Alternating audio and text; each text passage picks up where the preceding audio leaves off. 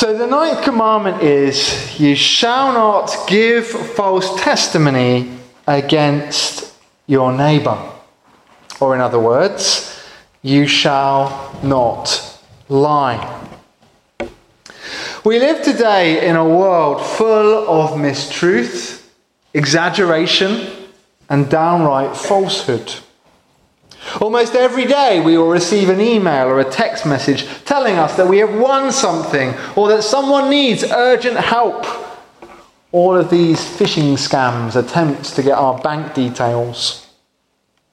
Almost every hour our young people will look at a social media post where a model has been airbrushed or a photo has been faked. This is the age of conspiracy theories, where climate science continues to be denied. Donald Trump is the only one who can defeat QAnon, and COVID-19 was a deliberate act to control population growth. We're even lied to by our politicians. Remember the Christmas party fiasco? Politicians are now seemingly so economical with the truth that the BBC News website has a whole reality section where it actively tests every claim made in their speeches. But of course, it's not just the criminals and the famous who are guilty. Lying has become second nature to so many of us. We lie at work about the hours we've worked and the length of our lunch breaks. We lie at home. Sorry, darling, I thought we had more in the account than that. We lie to the taxman about our necessary expenses. We lie to the doctor about the amount of exercise we do and the amount of alcohol that we drink. We even lie to the police. Sorry, officer, I had no idea that was the speed limit. I promise I won't do it again. Honest. In fact, there are so many lies told today. Many of us doubt whether real subjective truth even exists anymore. We're trained to doubt and mistrust everything. And one of the things that I want to tell you today is that yes, that truth definitely does exist. We may feel like we're drowning in an ocean of falsehood, but truth can still be found and held on to in the personhood of God. I would like to set up the contrast between God and us as human beings in this area of lies and truth-telling. The Bible tells us that at the very centre of God's character is truth. Indeed, there is nothing false in him at all. He is the God of truth. He is the God who is truth. He is true to his word, true to his character, true to his nature at all times. And this is something unfamiliar to us. As human beings, we are at best inconsistent. And sometimes good character can only be skin deep. How often in court we hear the sad statement, I don't know what came over him. It's most unlike her. He acted completely out of character. God never acts out of character. He is the same yesterday, today, and forever. He is always true to himself. He never has anything to hide. Despite the instant mistrust that so many have in our world today to the things that are told to them, there are still ways to test if something is true or not. Scientists conduct experiments. Journalists use multiple sources. Police cross-examine witnesses. We know that God is true, not just because of descriptive words written down about him in the Bible, but because in Jesus, human beings have seen God. 2,000 years ago, Jesus walked the dusty streets of Israel as the full revelation of God's character. Jesus was a man, but a man unlike any other who has ever lived before or since, because Jesus never lied or misled. And Jesus invited us to test everything about him on one truth. He declared that 3 days after his death, he would rise again. A feat that has never been done before or since. An act totally unique. And when that happened on Easter Sunday morning, everything was proved true. His words, his character, his identity as God. Now, if God is true, and the life of Jesus proves that he is, then we have to accept that this God knows everything about us. Everything we think, everything we say is known by him. And one day it will all be made plain. One of the most unsettling things that Jesus ever said was this in Luke 8:17.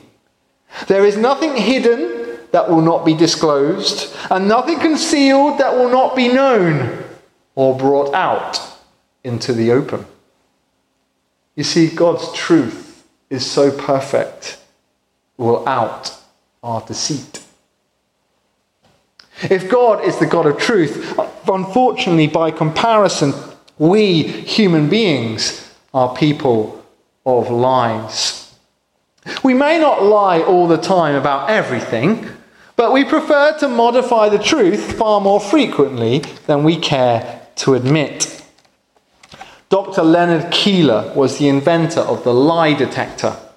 He researched 25,000 people while he was designing his instrument. At the end of his work, he reached a depressing conclusion.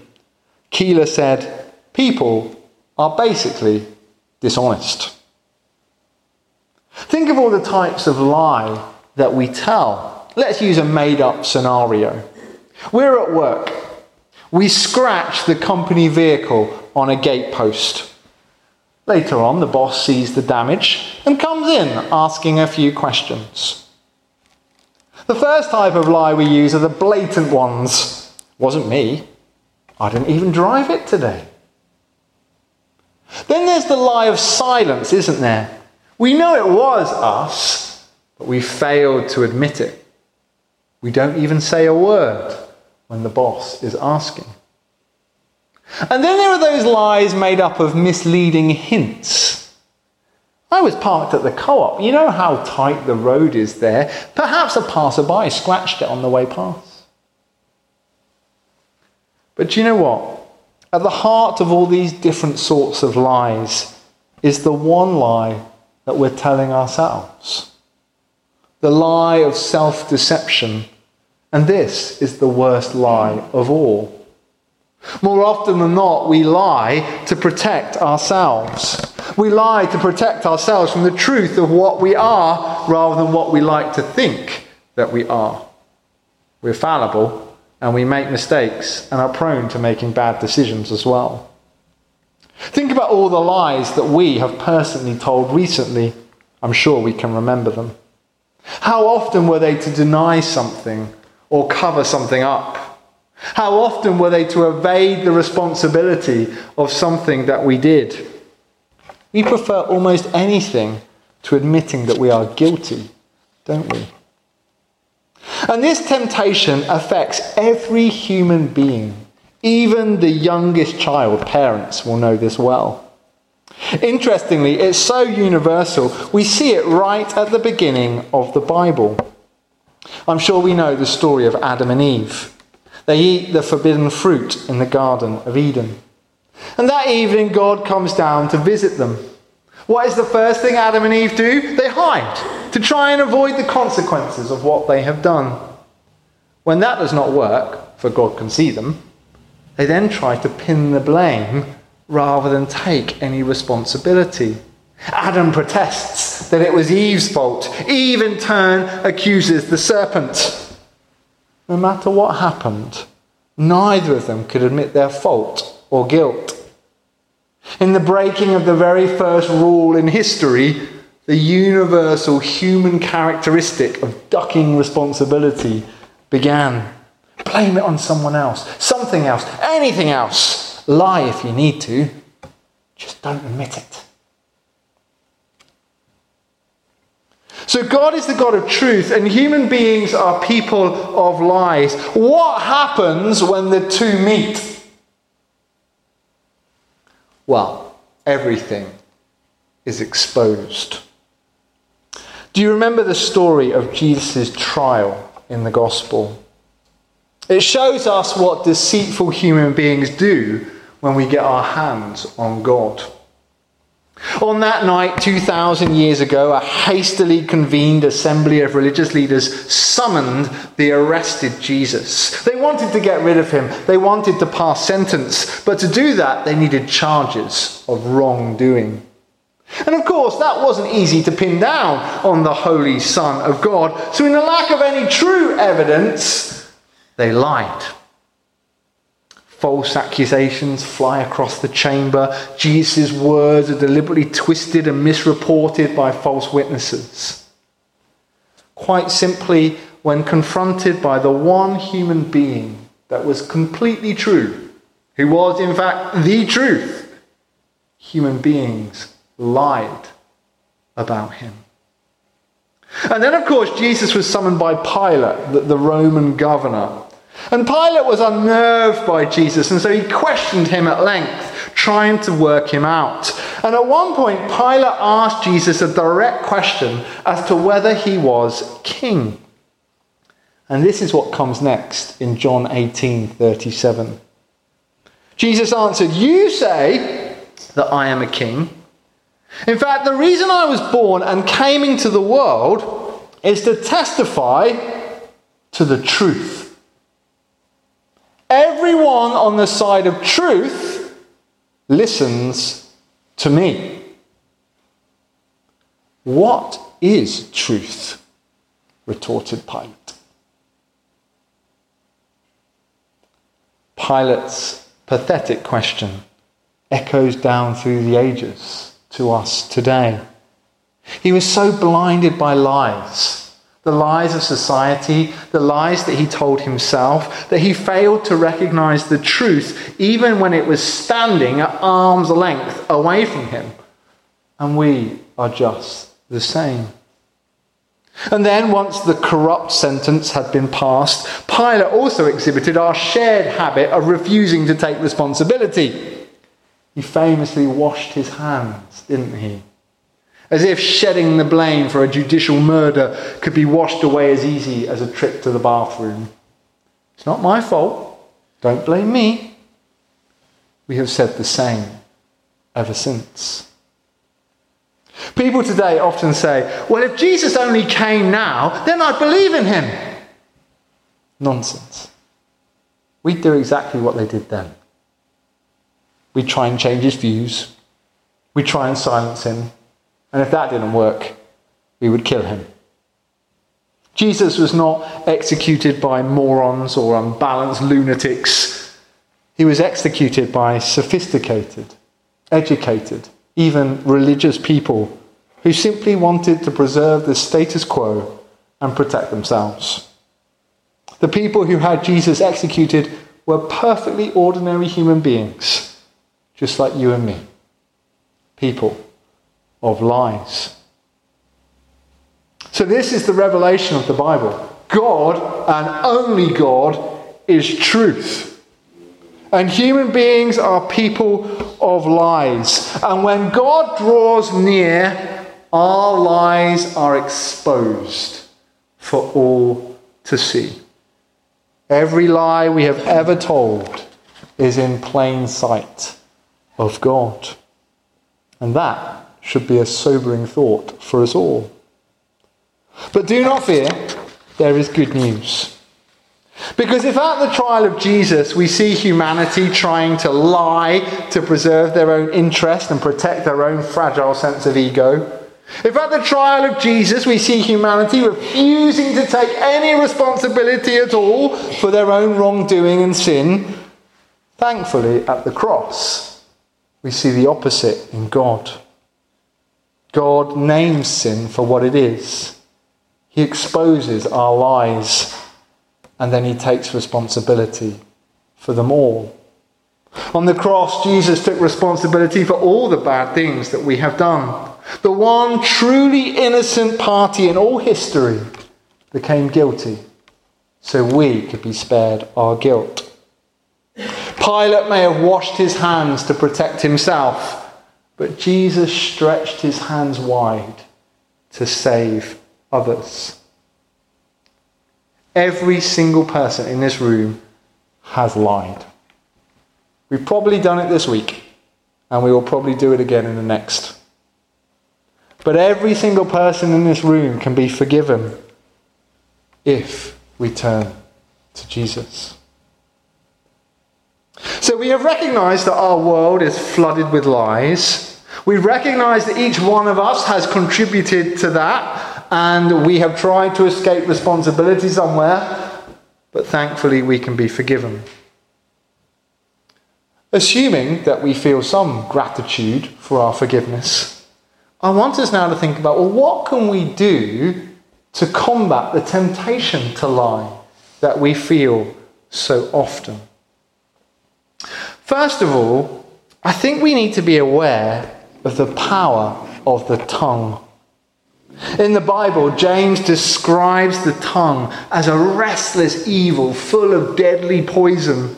He describes it like the rudder of a great ship that, though small, steers the course and sets the direction. In other words, our words, which are so easily spoken, can spread quickly. And in spreading, they become irretrievable. We cannot get a lie back once it is spoken. There is a story of a man in the Middle Ages who confessed to a monk that he had sinned by spreading lies about someone in the village. What should he do about it? The monk told him to go out and put a feather on every doorstep in the village. The man rushed away and fulfilled his penance as quickly as possible and then returned to the monk. To his surprise, the monk then told him to go back and pick up all the feathers. The man protested. By now, they would have been blown away by the wind. They'd be miles away. The monk said, that is exactly what happens when you lie about someone else. We need to be aware of the power of the tongue. And when we talk, we must make sure that we do it well and truthfully. Secondly, we must remember the cost of lying. I think it can be found in 4 different areas. There is the cost to society at large. Every year, fraudulent benefit claims cheat the social services of billions of pounds. Insurance companies now assume that almost every claim involves dishonesty, so they spend more and more on fraud investigation every year. As a result, we all pay higher taxes and we all pay higher insurance premiums. The whole of society is affected by our lies. There is the cost to our relationships. Lying always breaks down trust, doesn't it? It leads to paranoia and the breakdown of friendships and marriages. Once a lie has been discovered between friends or family or lovers, it's almost impossible to get the trust back to where it was before the lie was uttered. There's the cost of lying to ourselves. You know, the sad reality is that a liar ends up completely unable to trust others. They will always think, if I lie, perhaps that person is lying to me. If we are a regular liar, we also lose the ability to detect what is right and wrong in our own lives. The Bible says that we can only come and know God when we admit our wrong attitudes and actions and repent of them. But if we have consistently lied to ourselves, we may think that we have nothing to repent of. Many people in Ireland believe that. The habit of lying is like disabling the warning signals on a car. We enjoy the comforting illusion that there are no problems in our lives whatsoever. But that prevents us from taking the necessary action before it is too late. And then there is the cost of lying to the spread of the gospel. If we as a Christian on Isla become known as a liar, someone who is unfaithful or dishonest or cannot be trusted, then the community are going to have no time for us at all. And when we try to talk to them about Jesus, they are not going to listen to a word that we say. Lying always has a cost, and we should remember that before we are willingly launch in to our next bending of the truth. The third way that we can fight this temptation is to shun gossip. Oh, how important this is in a small island community like ours. Earl Wilson once said, "Gossip is when you hear something you like about someone you don't like." Gossip falls under the 9th commandment because its words are always against our neighbours, and often they are false. In fact, one of the characteristics of gossip is that whether the information is true or not is fairly irrelevant. The wisdom of Proverbs talks a lot about gossip. In Proverbs 26:20 it says this, "Without wood a fire goes out. Without a gossip a quarrel dies down." Gossip is hurtful and damaging, and it always multiplies in size as it travels. And so we must try really hard not to gossip. Perhaps we should think to ourselves, is this gossip that's about to come out of my mouth, if it was written down, would I sign it? If the person that this gossip is about was standing next to me, would I still say it? If the answer is no to either of those questions, we should not say it. It is false testimony against a neighbour. We must try to stop gossiping on ourselves, and we should challenge others when they try to pass gossip on to us. Remember, people who gossip are always gossiped about themselves. So we thought about how to fight this temptation to lie. I want to finish with the positive. How can we become known on Isla as people of the truth? As I said earlier, by our very human nature, this is going to be difficult. We're going to need the forgiveness of Jesus and the help of the Holy Spirit to do this, but we can do it in his strength. And here are 2 practical guides. First of all, let us become encouragers. People who speak the truth in love, always attempting to build others up rather than knock them down. I came across a great acrostic this week, and I know Emily is doing this with the children right now. We should think before we speak.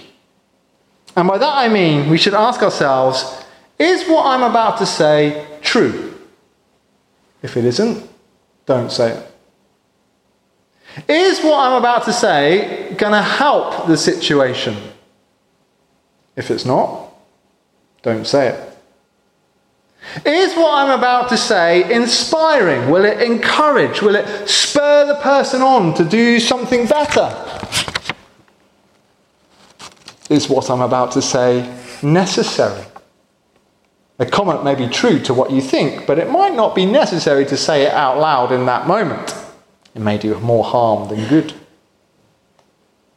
Is what I'm about to say kind? We want people to be kind to us, don't we? So therefore we should afford them the same. Our job as followers of Jesus is to encourage those around us, just like he has encouraged us. That doesn't mean falsely flattering them, because that's lying too, but seeking to build them up and encourage them rather than knocking them down. And finally, we're to be people of our word.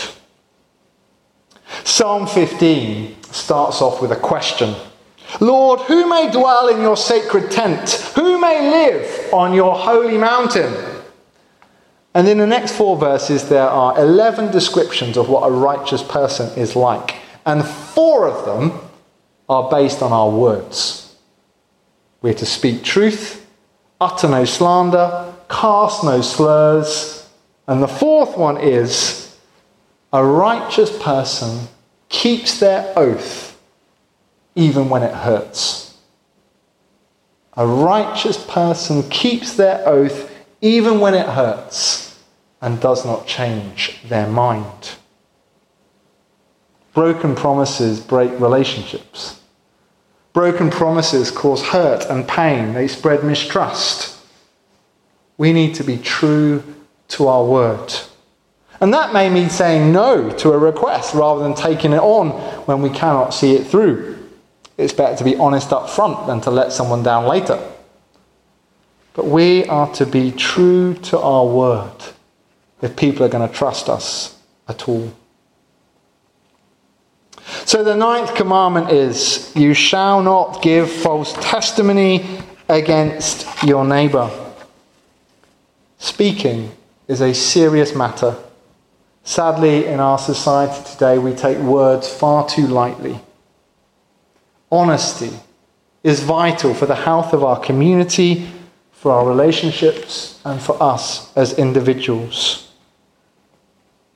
Wonderfully, despite our tendency for falsehood, God is true, always speaks truth, and he's not scared of responsibility either.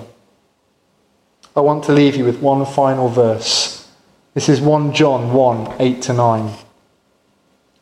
If we claim to be without sin, we deceive ourselves, and the truth is not in us. If we confess our sins, he is faithful and just and will forgive us and purify us from all unrighteousness. Let us allow our Saviour Jesus to be the inspiration for living truthfully this week. And let's ask the Holy Spirit to help us right now.